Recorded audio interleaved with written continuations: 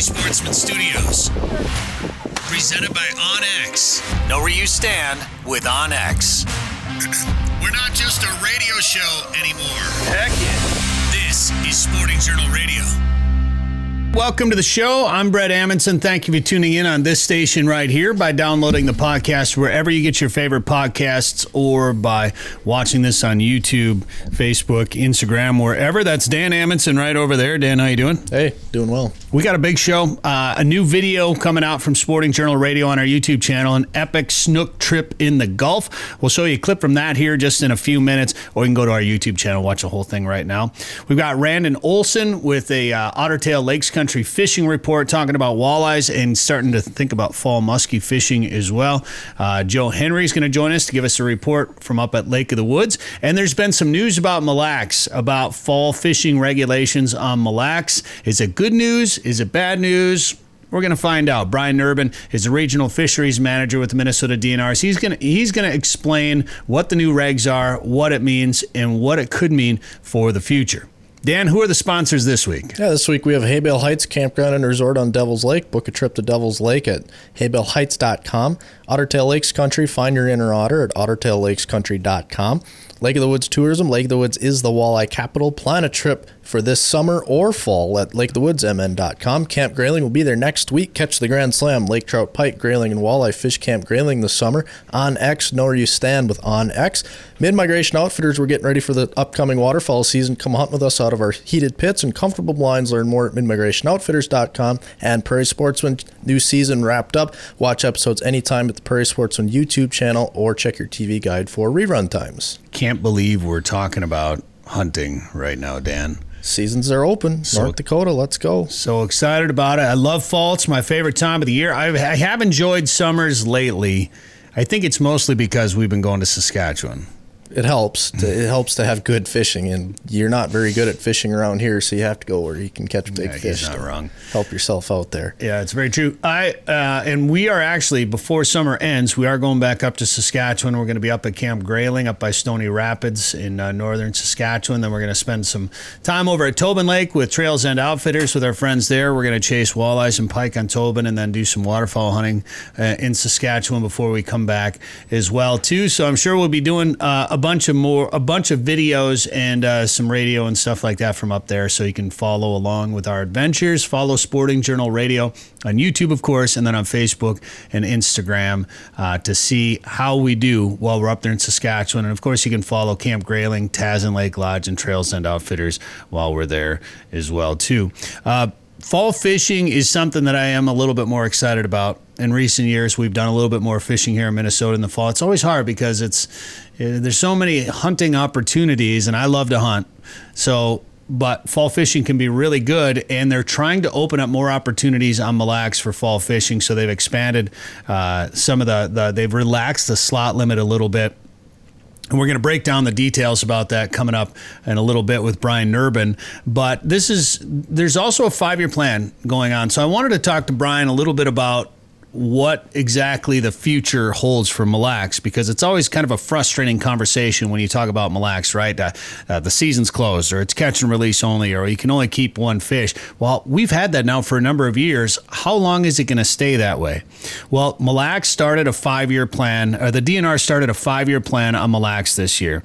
And to go back just a little bit to determine how they came up with this plan, in 2019, there were 1,300 people, anglers, stakeholders. They participated in a study with the DNR to give public input on Mille Lacs to help develop this plan. In 2020, they took that plan to the tribes involved to get their input, and in 2021, they released a draft for the public to review. Then last fall, they gave the tribes a final review and then implemented the plan this year. Now, there's 3 main goals of this 5-year plan. Number 1, serve a diversity of lake interests. Now, that kind of scares me originally because it's a walleye fishery, right? It's also a muskie and smallmouth and pike and perch fishery. I understand that. But first and foremost, you need to protect the walleyes in that lake. That's kind of the majority of stakeholders and users for that lake. That's what they're there for. So to serve a diversity of lake interests, it's still walleyes are still kind of a priority. This mainly means keeping a positive relationship with the tribes, informing the public about the health of the fishery, and then just educating people about that lake and what makes that lake special and what opportunities are there at that lake, in addition to walleye fishing, of course. The second goal is to provide a predictable management process. Now, this is an important goal, because what this means is it includes more open communication with the public with easy to understand explanations. You know, that's Mika's moving my camera over there right now. Mika, you're a terrible camera person. What that means is occasionally the Minnesota DNR, you've got biologists and bureaucrats and things like that. Sometimes communication can be kind of tough. You don't always understand what they're trying to tell you, because sometimes it's written in biologist speak or in government speak. So they're going to try to make it more easily understandable when it comes to the management process. It's also meant to plan earlier for any type of changes so that you're not surprised by any sudden closures on the lake. Like, ahead of time, okay, this is the way it's going to go. So if you're planning a trip to Mille Lacs, or you're all of a sudden on Friday, like, it's this Friday, let's go up there, and the next thing you know, it's closed or it changes or whatever. They're trying to make it more predictable so you know what's going to happen. Another goal is to maintain a healthy, self-sustaining fish population that supports angling, recreation, and harvest as well. A lot of the input from the public was about sustainability for walleyes and having the chance for a harvest. Of course, people want to keep a couple walleyes to eat. It did show more support for spring and fall fishing versus winter angling, which I was kind of surprised about. So that's where I think some of this extended opportunity, some of the loosening of the slot limits for this fall is coming from. There's a lot of angler support for fishing in the spring, fishing in the fall, and also keeping a fish when you do that as well. And despite a lot of smallmouth angling on the lake, no one really seemed to care about offering input on how they were managed. So they went out and asked all these people, how should we manage Mille Lacs? Nobody really said anything about smallmouth. And I think a lot of that comes from the fact that it's such a good fishery, but nobody really keeps smallies. So as long as there's big smallmouth and the opportunity to go there and catch and release them, I don't think anybody really minds how things are going. 98% of all harvest legal size smallmouth are released on Mille Lacs. So that tells you right there that no changes really need to be made. And obviously they understand that smallmouth fishing, muskie, and pike fishing are important, so they want to keep managing the lake as a world-class fishery for those fish species as well, too, but a lot of this management plan comes down to dealing with walleyes, of course. They're also going to study perch as a forage and then protect the cold water species like ciscos and burbot. Now, more details about this plan are available on the Minnesota DNR website. Dan's been showing it on the screen here, and then we'll also have a link to it at sportingjournalradio.com. And then Brian Nurbin's going to join us to break down some more of those things and what it means, and actually some good news about perch. He's got some good news about perch on Mille Lacs, as a matter of fact, which it's good, but it could have made fishing tough this summer. We'll find out more with Brian coming up later in the show. We've also got Randon Olson on the way and Joe Henry. And then when you're online, make sure to subscribe to the Sporting Journal Radio YouTube channel, where you can catch all of our shows and learn more about some of the best hunting and fishing experiences that are available to you right now, including if you want to take a trip down south and do some saltwater fishing. I was never really interested in it that much. Now I want to go back, because this is a little sample of a video that's available now on our YouTube channel. This was our epic snook fishing experience in the Gulf. A barracuda just tried to eat a shark. I was working that rod too. Beautiful fish. That was a lot of fun.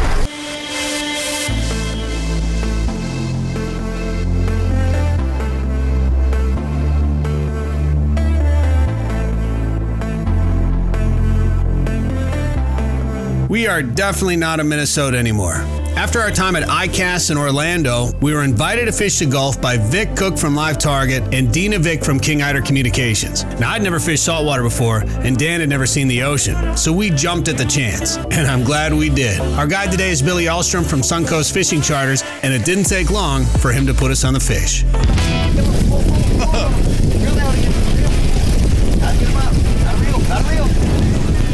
There you go. There's a little sample of the video. You can watch it now on the YouTube channel for Sporting Journal Radio. Check it out. It was a good one. It was a fun trip. I want to go back. All right, Brian Nurbin from the Minnesota DNR joins us next to talk Mille Lacs. Devil's Lake is legendary, and this summer has been legendary for walleyes. Don't miss out. Call Haybale Heights Campground and Resort today to book one of their modern cabins on East Bay. The cabins are furnished with a full bathroom, kitchen, and all the amenities like high-speed internet and are clean following CDC guidelines. Staying at Haybale Heights gives you full access to a private boat launch, fish cleaning station, and beach area. Learn more at haybaleheights.com. That's haybaleheights.com. Plan your trip to legendary Devil's Lake today. Well, there's some things in this business that are that we call no doubters, and anytime there's news about certain subjects, we have to share it because it's something that there's so many people in this region that care about it.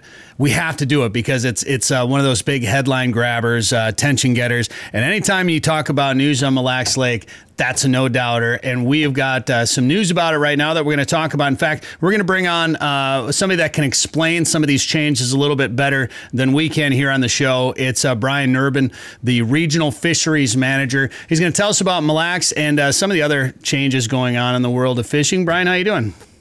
Doing well. Thanks for having me. When somebody says, "Hey, we want you to do some media and talk about Mille Lacs," what's your first reaction when that question comes up? Well, it depends on what maybe the news is surrounding at that particular moment. But I get plenty of practice talking about this lake, and so it's a lot of things that I'm familiar with talking about for sure. Well, I would say this is good news. I'm sure people are excited about this. As announced in March, the one fish walleye limit will resume on Mille Lacs on September 1st, but there's an expansion of the harvest slot. So anglers will be able to harvest one walleye 20 to 23 inches or one longer than 26, with fishing allowed from 6 a.m. to midnight. Now, that original slot was one fish 21 to 23 or one longer than 28. Was there a restriction on times that you could fish originally? Did that expand as well? That's something we've been doing a little bit more of the last couple of years. Last year, we started September 15th, where we let people fish till midnight. There's a pretty long tradition on Mille Lacs of people wanting to troll, especially in the full moon times at night. And so we wanted to allow that tradition to come back. And so we started with September 15th last year just to see how much response we would get. We got definitely some people come out to take advantage of that, but it wasn't, an overwhelming rush of people. And so we decided it would be okay to expand that to September 1st this year. So that was originally in the plan back in March when we announced it to relax that time. I haven't spent a lot of time on that lake, but I remember hearing about some night fishing closures years ago. And I was like, wow, that's, is fishing really that much better after dark that they have to close it down? And then I fished, one of the first times I fished Mille Lacs, we started at 1 and fished, I think the closure was at 9, if I remember. I can't remember what time 10. It was. I think 10, yeah. I think we fished from 1 to 10 probably, 1 to closure. And we caught a couple walleyes throughout the day. But as soon as that sun dropped below the horizon, it was like, and we were filming a TV show and we were on one of the big boats and there was 10 of us out there with slip bobbers and whatever. And as soon as the sun went down, it was like bobber, bobber, bobber, bobber. And I was like, oh, okay, I get it now. Yeah. Well, and with a lot of walleye fishing, the walleyes are really sensitive to light. Sure. And as that lake is cleared, and that relates to some of the changes we've been seeing in that lake over the last 30 years or so, I think that's just a more pronounced trend where they are more, turning on when that light goes a little bit lower, when that sun goes down. Yeah. So help me out just a little bit. I know we had a closure again this summer, right? Where are we at before September, the rest of August here? What are the regs on Mille Lacs? Yep. It's catch and release only for walleye right now. So people can go out there and target fish, use whatever bait they want, but no harvest currently. So we just had basically a 2-week window, first half of July, where we closed the fishery. We've been doing that for the last several years. And the reason is that's when the water temps are warmest, and also tends to be a lot of times when the bite can still be fairly good. And so that's a time when we saw a lot of hooking mortality some years. And so that 2-week closure can sometimes save upwards of 20 or even 30,000 pounds of take from hooking mortality. And so it's a conservative way for us to preserve later fishing opportunities, because if we get too close to the state's share of our harvest from the lake for walleye, we have to close the fishery. And so some years that's resulted in us shutting the fishery down around Labor Day. And so the folks that like to do that fall fishing, that fall trolling we were talking about, haven't been able to do it in some years. And so we're trying to preserve those opportunities as best we can, where we can probably sometimes some years preserve a couple months of fishing with that couple weeks of closure. Now, obviously, the goal is to not have any closure, right? I mean, we can touch on this a little bit more later in the interview, but I mean, do you have hope that we'll see that in the near future anytime? Yeah, it's something we're going to continue to be talking with our public about too, because some of this gets into, people's interest in what they want to see out of the lake. So when we did our management plan a couple of years ago, we did some public input, and what we heard from our anglers was the number one thing they wanted to have was opportunity. They want to be able to fish. But we also heard from, a significant segment of our population too. They wanted to have some harvest opportunities. Mm-hmm. And so we're trying to balance that within a limited amount of pounds of fish that are available for the state to be able to harvest. And so how we strike that balance of, fishing opportunity while also providing some harvest opportunity too. We need to continue to be talking with our public to see just how we're doing on hitting that sweet spot. It is challenging though, where we've got a limited number of pounds and the state's obligated to stay within that harvest. And so if we want to keep the fishery open, we end up sometimes having to set fairly conservative fishing regulations so that we have a low probability of having that closure happen before the end of the season. And that planned closure is just one way to kind of have those conservative fishing regulations. Yeah. And it's a complicated situation, and we don't need to rehash the details of why we are where we are right now. Everybody knows the situation up there. So it's where we're at. So you make the best of the situation. And honestly, when you look at Minnesota as a whole, I've been a proponent of lowering some limits anyway. Nobody wants to have no harvest. Everybody loves to eat walleye, right? So you want to be able to give them the opportunity to eat walleye. And obviously there's 10,000 lakes, plus here in the state. So there's other places you can go to take a walleye home. The fishing on Mille Lacs is great. You have the chance to catch a big one. So it's a good catch and release lake regardless if you want to keep a fish. But I know if I would want to keep a fish if I went there, of course, or two. And, Dan and I have been big proponents of lowering limits statewide. A 4-fish limit statewide would be fine with us. Even a 3-fish walleye limit I wouldn't have a problem with. I wouldn't want to go much lower than that, which is where you run into issues when you have, say, a 1-fish limit on a very popular walleye lake, of course. But keep a couple of fish to have a fish fry. I don't like freezing it, so I like to eat it fresh. So I'm all about taking what is sustainable, and if if the data says 1 fish is what's sustainable for that lake, I guess that's what you have to do. Now, you were able to relax that slot a bit and open up some opportunity for this fall because of a lower catch rate this summer. Explain how you discovered that and what do you think the reason for that is? Yeah, so the state has a creel survey, so that's where we're out interviewing anglers on the boat launches to see how long they've been out fishing, what they've been catching, and from that we can develop an estimate of the number of fish that have been caught. We've got other formulas based on studies we've done on Mille Lacs that then can calculate what the estimated hooking mortality is, and that's based on water temperature as the main driver of what varies. So the warmer the water temperatures, the higher the hooking mortality tends to be. And so we collect that information throughout the year, and that allows us to keep track of where the state's at as far as the state's take of walleye from the lake. And so this year, the bite's been pretty slow. Anglers have been, having a lot lower catch rates than we've been seeing the last few years. And so as a result, the number of fish that have, presumably, and we're estimating died from hooking mortality is relatively low compared to what we thought it was going to be. And so that has created the possibility for us to relax the fishing regulations this fall to provide a little bit more opportunity for harvest. How are water levels on Mille Lacs this year? They were down quite a bit last summer, as a lot of places with the drought we had. But a lot of that snowmelt that we got in the northern half of the state also was into Mille Lacs, and so the water levels rebounded quite nicely going into this summer. And they haven't had quite the drought that the Twin Cities and some parts of Minnesota have had. And so the water levels are a little bit better this year than they were last year.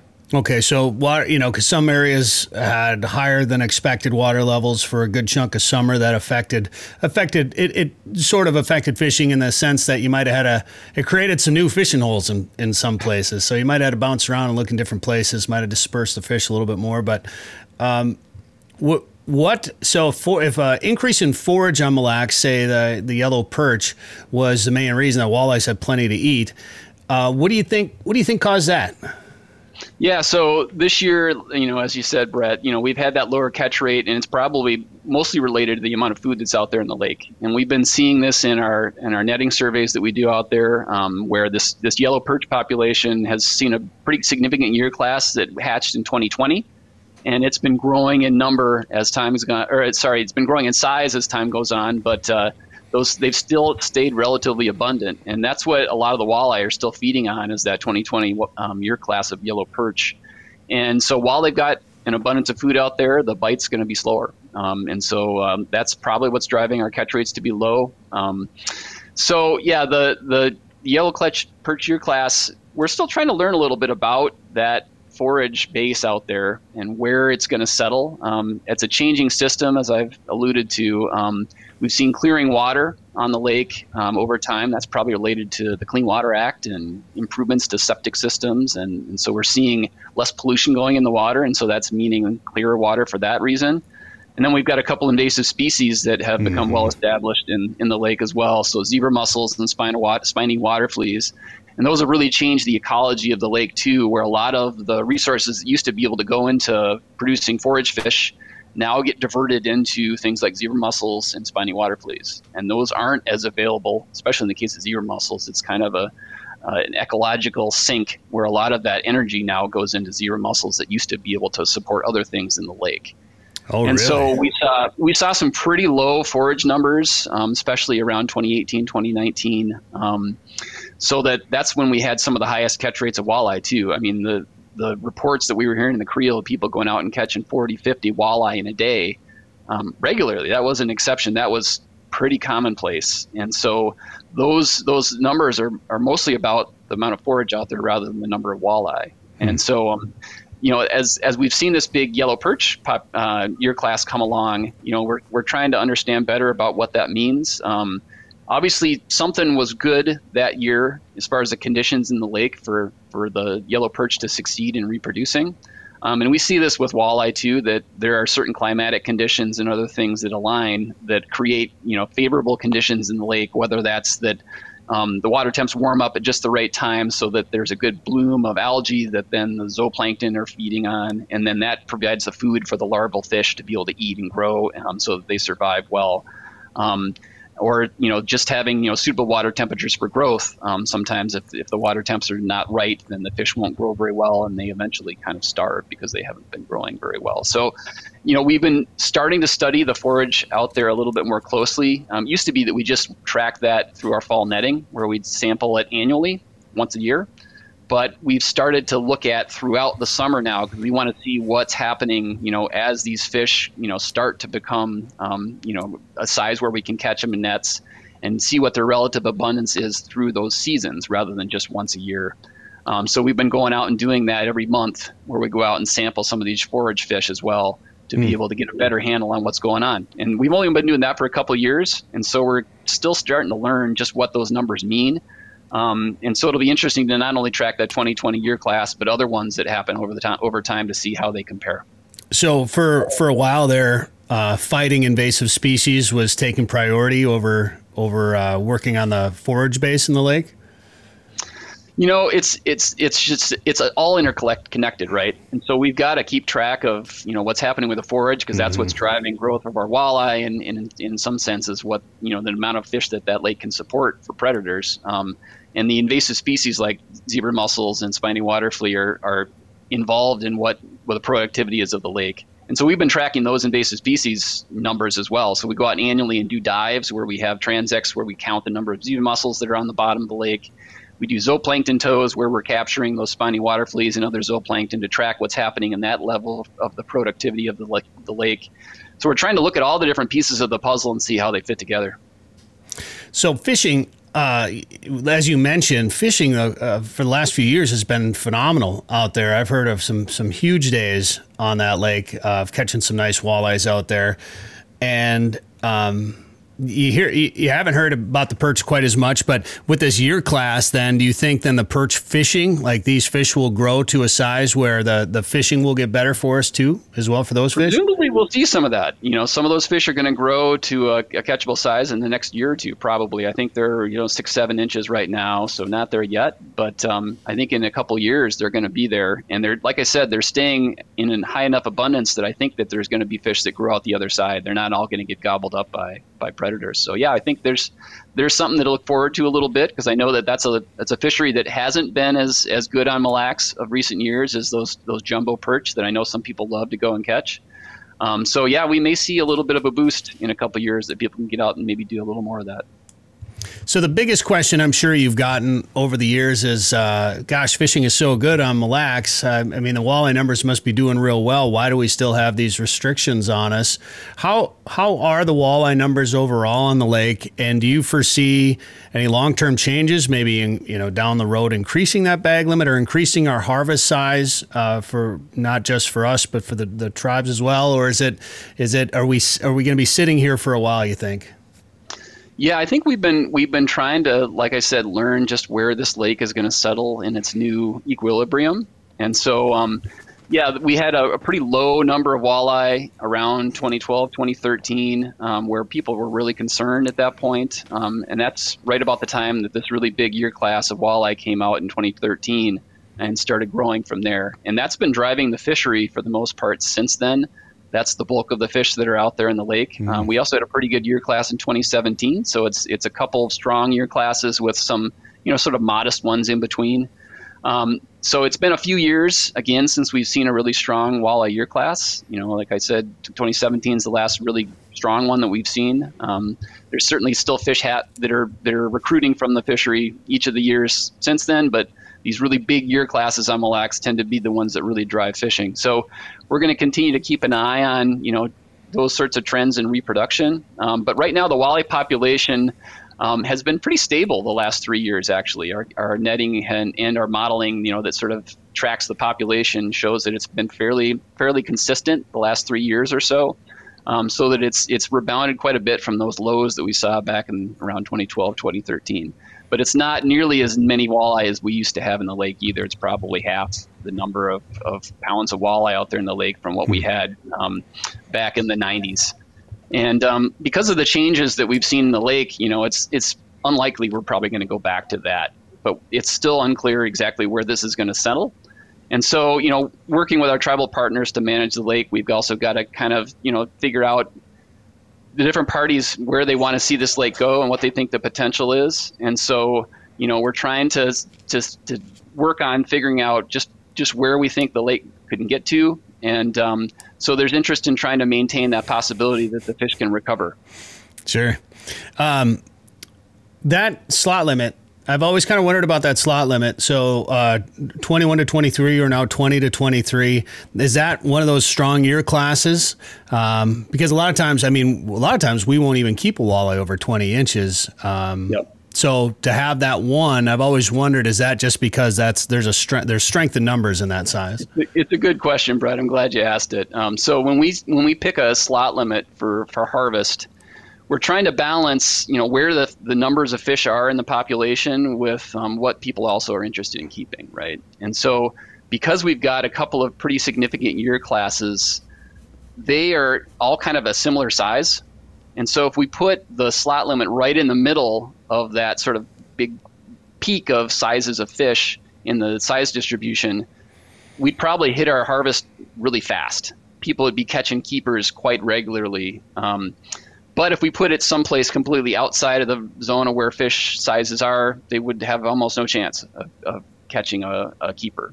And so we kind of have to try to put it at a place where we think people will have a chance to catch a keeper, but not such a great chance that every time somebody goes out, they're going to keep one. Because otherwise we'd have to shut down the fishery at some point. And so the 21 to 23 that we originally planned for this fall was trying to stay away from the sort of more center of the peak, which is around 20 inches or so. for the number of walleye that are out there in the lake right now. And so actually it might be more like 19. But anyway, by expanding that slot limit by just 1 inch, it actually brings in a lot of fish that are in that year class, the 2013 year class. And so both that move and then also bringing that maximum size limit down from 28 to 26, between those two, it actually puts about 50% more walleye into a harvestable size than we had before. So that 1 inch of movement is really significant for the number of fish that are available for harvest now. You're going to have a lot of guys trying to stretch those walleyes. I sure hope we don't see any of that, because our conservation officers will be keeping an eye on it. Of course.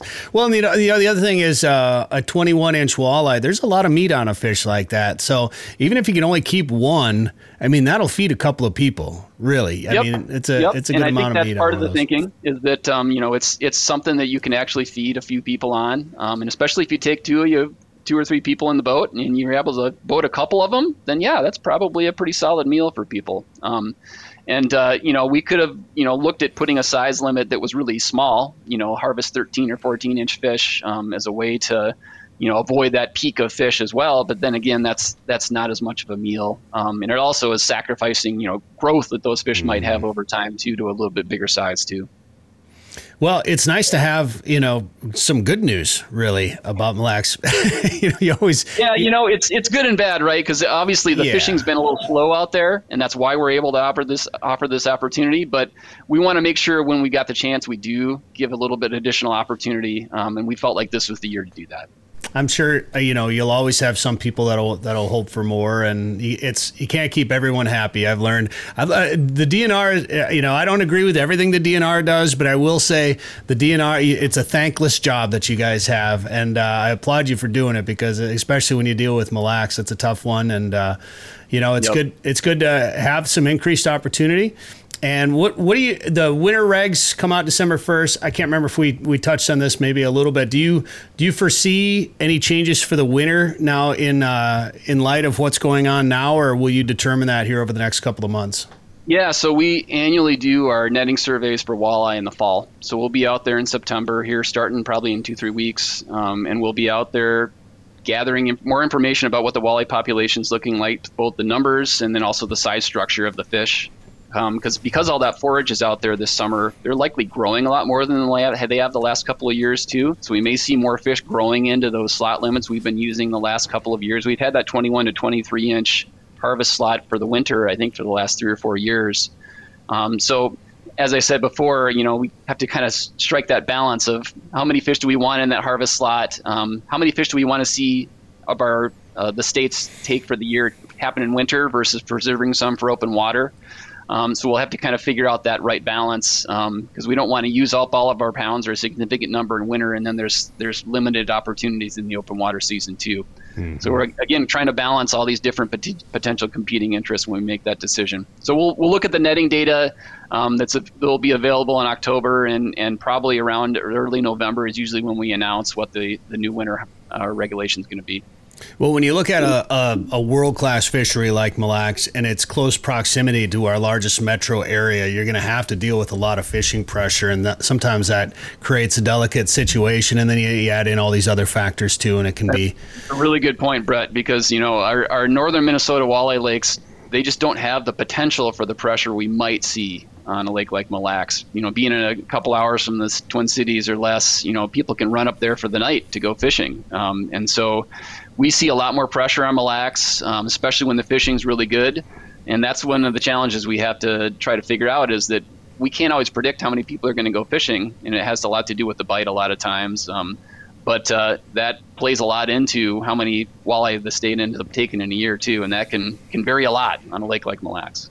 That's why we always joke, we do a lot of fishing in Canada, and we always joke that it's cheating up there.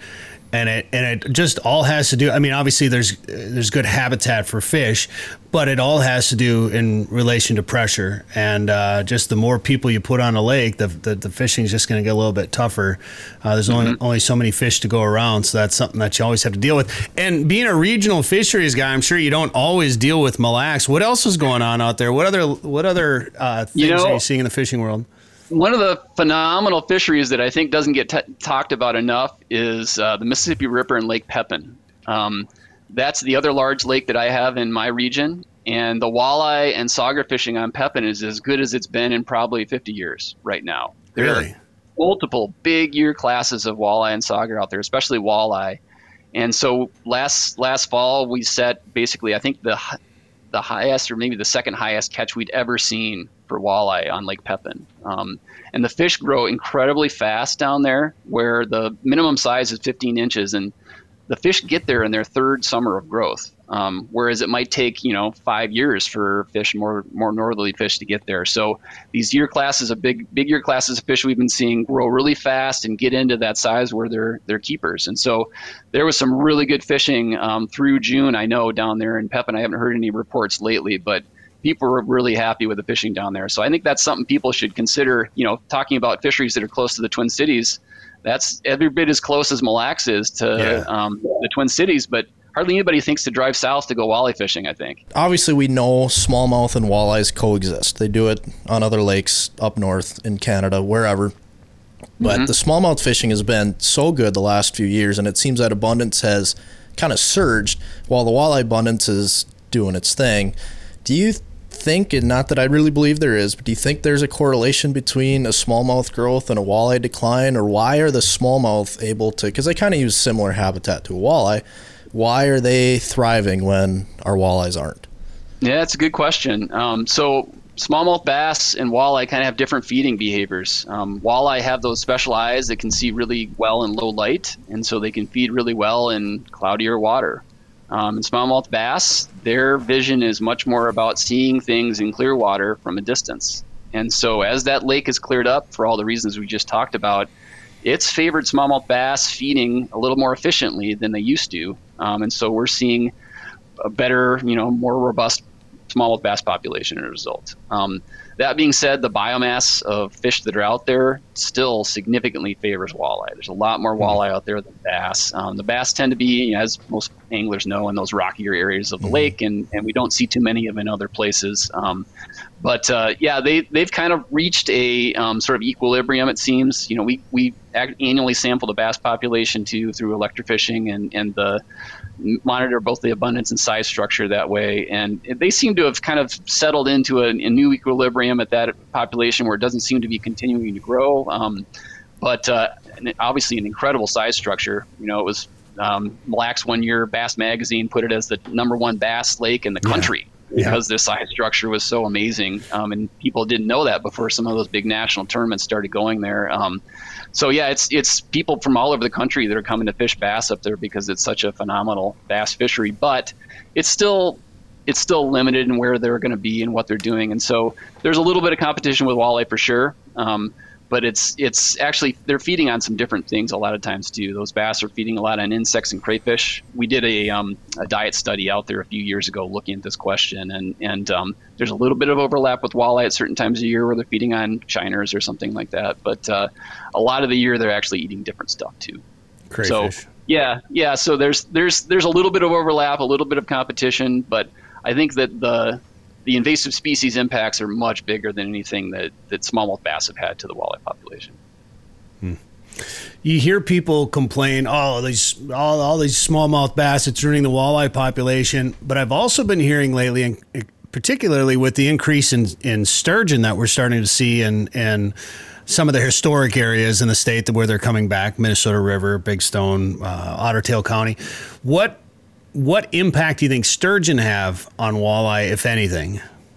I don't know a ton about how that might be playing out. I've heard that from a few places around the state, especially Otter Tail County. I think that's where our sturgeon population has really boomed over the last few years, a new introduction. And at the same time, they've seen maybe some smaller year classes of walleye too. And so people are trying to put, those two together. And I don't think we necessarily know that that's the case. We've got plenty of populations like Lake of the Woods and the Rainy River where we've got very robust lake sturgeon populations, and we don't have any issues, it seems, with walleye recruitment or anything like that. So it's something we'll certainly be looking at and considering, but I don't know for sure if there's a direct cause and effect sort of thing, or if it just happens to be a correlation in some of those systems.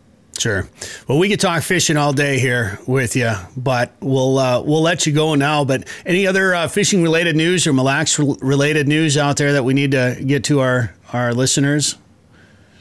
I don't think I have anything else, but other than just to say that, it's been exciting to see this renewed interest in fishing a little bit with the pandemic and some people getting out there and maybe rediscovering fishing, or maybe trying it for the first time. And I hope that people continue to, get out there and do that. And I hope that everybody that's an angler continues to do that, encourage the next generation of anglers to get out there and do it too. So it's up to all of us to keep this tradition going.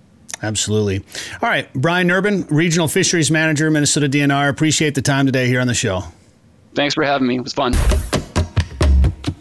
Northern Minnesota's Walleye Factory is a year-round world-class fishing destination. The perfect getaway this summer is just a short drive to Lake of the Woods.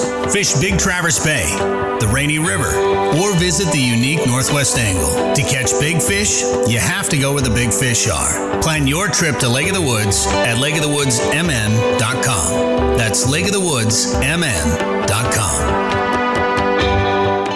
And once again, it's time to head up to Lake of the Woods to check in with Joe Henry from Lake of the Woods Tourism. Joe, how are things? Hey, Brett, doing well. How are you? Not bad. Summer's almost over, Joe. I tell you, don't even say that. But you know what? Fall sports have started at the schools, back to school lists. I mean, and even the you're starting to see flocks of ducks and geese. Evenings are getting chillier, and I can tell you that some of the guides that have fished the Rainy River are starting to talk about more walleye action already. I'm so excited for fall, and I think it's Game Fair. Once Game Fair kicks off, I start to get excited about the hunting season again finally, and I am so excited about fall. But after last year, actually spending some time on the water and catching some fish, I'm actually really looking forward to doing some fall fishing this year too, Joe. Yeah, you know what? Fall fishing is so great. And obviously, it competes. If you're an outdoors person that also hunts as well as fishes, it's hard because you only have limited time. And the hunting, for the most part, other than turkey hunting, I guess, and some other things, you pretty much do them in the fall too, right? So it's hard. It's so hard. But I got to tell you that, fall fishing up at Lake of the Woods, it's really, really good. It's really good on the lake. And it's also really good for anglers that fish that traditional fall run on the Rainy River. I can't wait. And I want to do a cast and blast up there this fall, Joe. I want to do it up the angle though. Mm-hmm. Well, it's funny because, Lake of the Woods is one of the few lakes in the state that you can actually do layout boat hunting on the lake, where you're sitting, you're almost basically laying back flat in these small flat layout boats they're real sturdy, they're real solid, but you're almost like parallel with the water out in a big part of the lake. You're not hiding in the weeds or anything, and you put decoys all around you, and those diver ducks come swooping through those rafts of decoys, and it's one heck of a shoot. So that's just one nuance to the duck hunting up at Lake of the Woods, and of course we get a whole bunch of divers coming down. So up at the angle, hunting those islands and hunting off of a point of an island, it's really kind of a unique shoot. Think about it. How many times do you duck hunt where you're hiding behind rocks or boulders? Mm-hmm. Yeah, it's unique. I've never done the layout boat thing. I've talked about it. There's a couple of places are on my list that I'd like to try it, and the angle is right up there at the top. And then maybe we'd have to go fish the river afterwards or before. Maybe we'll go an extra day and do a little river fishing while we're up there, Joe. I'll tell you what, though, some of the hunters that go up to the Northwest Angle do is, of course, they'll hunt in the morning right away. And they come in, have a good breakfast, maybe they take a snooze, and then they go fishing in the afternoon, and they always get their walleyes. And, of course, if they want to go for pike and muskies and stuff, they can too. But it's certainly a cast and blast opportunity. And then, of course, that's at the north end of the lake. You talk about the big basin. Our charter boats are running all over the basin, whacking walleyes, and the walleyes are putting on the feed bag because the winter's coming and eventually spawning is coming, and just traditionally they bite well in the fall in that cold water. And then, of course, then you got the Rainy River, and I think one of the really neat things about the Rainy River is that if somebody wants to bring their own boat up and all they have is a 14 or 16 foot boat, no problem on the Rainy River because it's relatively small water. Mm-hmm. And you're saying guys are already starting to catch nice walleyes in the river? Yeah, there's already some guides that have been fishing the river talking about how they're actually catching some decent walleyes, and I'm not sure if those are resident walleyes. We've had a lot of flow in the Rainy River this year, and there's been more bait in the river than normal for the summer. So there's walleyes in there now, and I don't know if some of those walleyes are entering from the lake yet or not. I can't say that, but I can tell you that every year, early September, you always get a few people that just start fishing the river and doing really well on walleyes, and people are like, holy smokes, that walleye run is already starting, or hey, I've seen shiners already coming up the river. And that always happens in early September, and I mean, my goodness, it's already mid-August. We're almost there, so it wouldn't surprise me if some of that is just starting right now. Well, that shiner run, of course, everybody talks about that. So you're thinking with the higher water that there could be some shines, that maybe the run might be a little bit different this year, you think? Well, I think traditionally, I'll preface my statement by saying Mother Nature, people talk like they know what's going on with Mother Nature. And I'll be the first one to admit I don't know. But it just seems like when there's a lot of water pushing out of that river, that fall walleye fishing ends up being pretty darn good.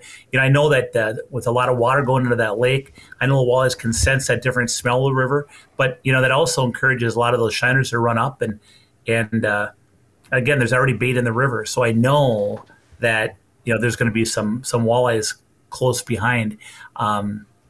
It's shaping up to be good. Time will tell, though. Mother Nature always dictates, right? Oh, yeah. That's such a cool sight when you see those the shiners on the end of the dock there under the lights spinning around in circles. Brett, I'll tell you, I went down to film. Just one evening, I was up at a resort, and I just went down to film the shiners like you showed there, circling, and they circle clockwise and just gallons. They just circle. And then every once in a while, they fly out of the water because a walleye chases them underneath. But I went down to the end of the dock, and across the river over in Canada, straight across, was a big flock of Canadian geese staged on their migration. And they were honking away. And across the river over to my left, there was a pack of wolves howling in Canada. Oh, wow. Over my right shoulder, there's domestic dogs that were barking at the wolves. And then, I can hear ducks go over my head, diver ducks.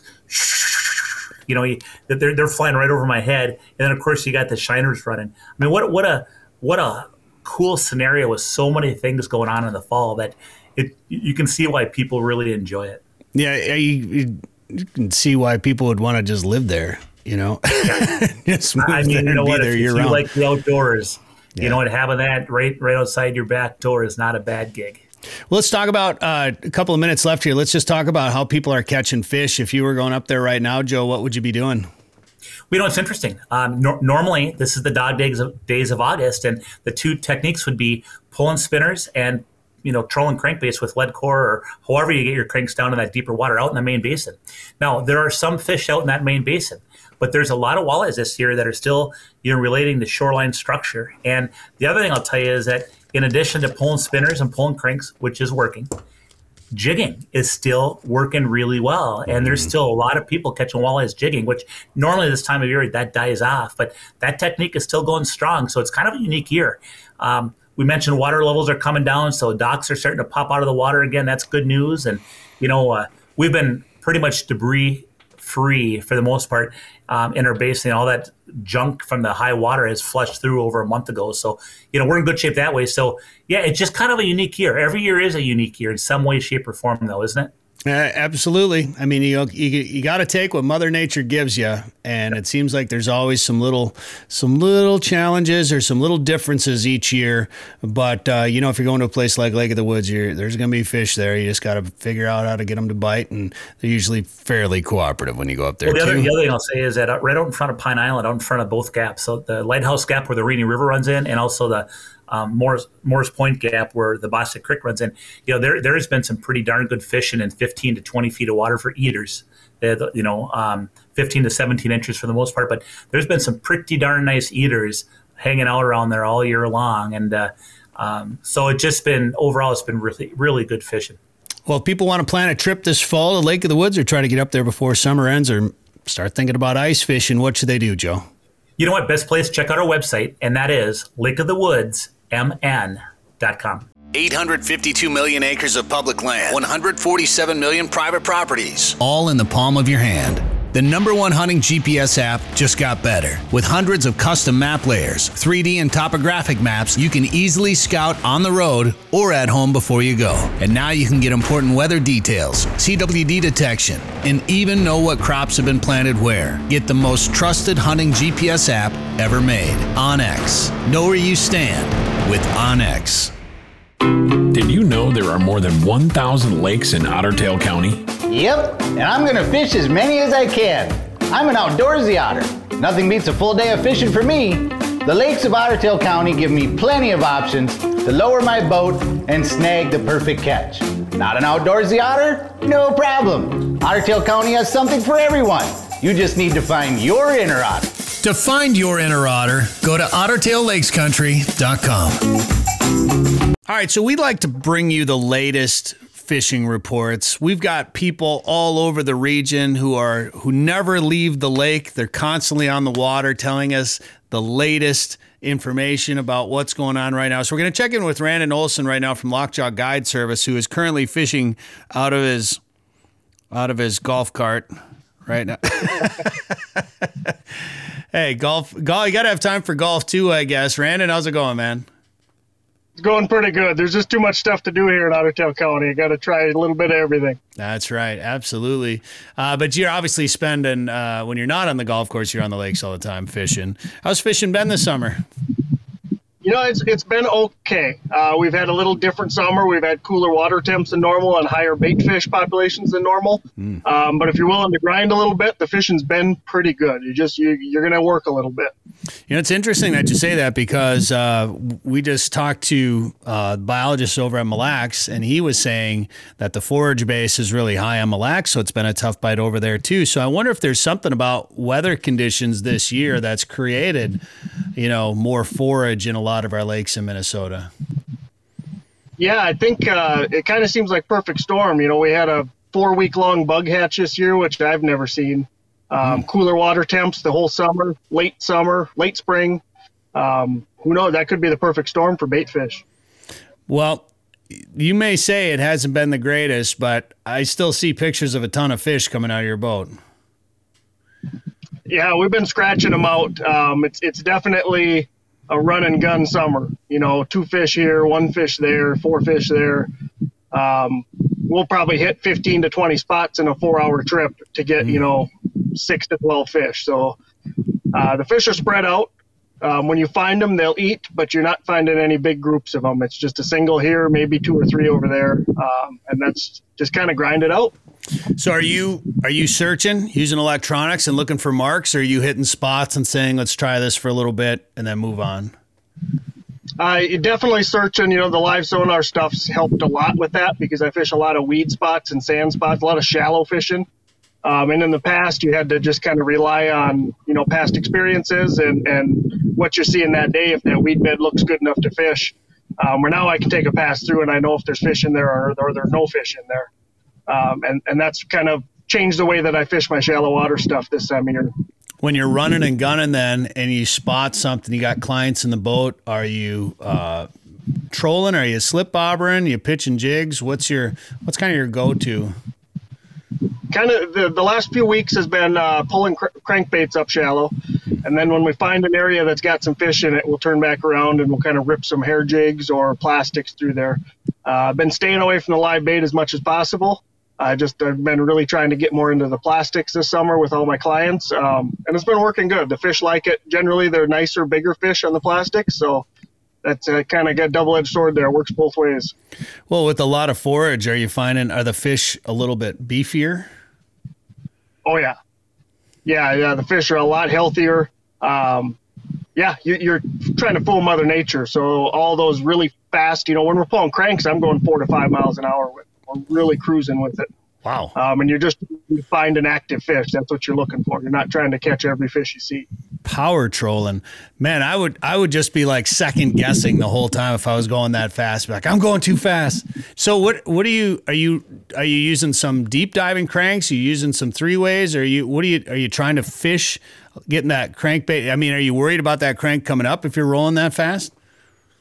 Generally, I'm using a lot of kind of like stick baits, like Husky Jerks, longer stick minnows, because I want that bigger profile going that fast.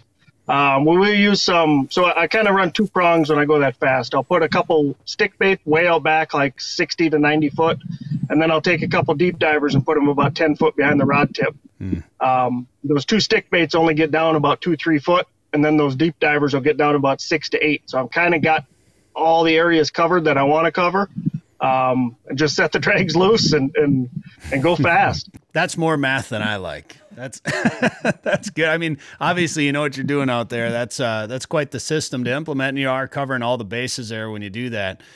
Man, how long have you been employing that method, like of going that fast? I assume you're going after kind of a reaction strike by trolling that fast. Yeah, it all came from muskie fishing. I mean, it's been kind of common knowledge muskie fishing in September, August. You pull a bucktail at 7-8 miles an hour and you get 4 bites, you catch one of them. You know, you miss a lot of fish doing it just because you're going so fast. But it just transferred over from muskie fishing. I think a lot of people are scared to fish walleyes aggressively, and this is the best time of year to fish aggressively. So it works really well. You cover a lot more water than the guys going 1.5 miles, 2 miles an hour. A Fish Flop Friday picture there for you. That's great. Well, speaking of that, Dan and I want to talk to you about a muskie afternoon or muskie day here this fall. We can talk about it off the air, but it is almost time to start thinking about muskies, isn't it, Randon? Yeah, these cooler water temps this summer's had them going pretty good. A few times I've been out, we've been catching them. Fish are moving, fish are shallow, which makes for a lot more fun fishing. You know, when that water temps are hot and the fish are lethargic, makes for a long summer. But we're shaping up to have a really good fall. Oh, you got some open dates too, it looks like, for some guide trips if people want to get out and jump in the boat with you. Yep, a couple of those are filled up now, but we still got a few left. We got a few for October as well. So okay. All right, Lockjaw Guide Service. If you want to do some muskie fishing with Randon Olson, what about panfish right now? Have you been chasing crappies or anything around? Yeah, there's kind of 2 bites for panfish. I haven't done this one. I've heard of a few guys catching them in about 40 to 50 foot on the bottom. Just be careful and be mindful when you do that they're more than likely dead when you bring them up. So keep everything you catch if you do it to go that deep. But the main one I've been hitting is just over top of the cabbage, pulling or pitching some little 16th ounce jigs and twister tails. They're a little spread out as well, and I think that's a lot to do with the long bug hatch and the bait fish that's going on. So some days you just pile them up, other days it's 2 here, 1 there, 4 there, and you just keep grinding it out. Well, Otter Tail Lakes Country, great place to chase multi-species. Anything you want to do, that county's got it for you. Randon, if people want to do some fishing with you this fall or yet this summer, if they have any openings, what should they do to get a hold of you? Best thing to do is just give me a call at 218-640-0158. Otherwise, you can check out the website at www.lockjawguideservice.com or find us on Facebook. Randon Olson, thanks for the time today on the show, man. Appreciate it, guys. Thank you. Sporting Journal Radio is a division of Macaba LLC. If you've got a question, comment, or story idea for us, send us an email. Go to sportingjournalradio.com. While you're there, you can learn how to advertise on the show and visit our store for hats, hoodies, coffee mugs, and more. Go to sportingjournalradio.com.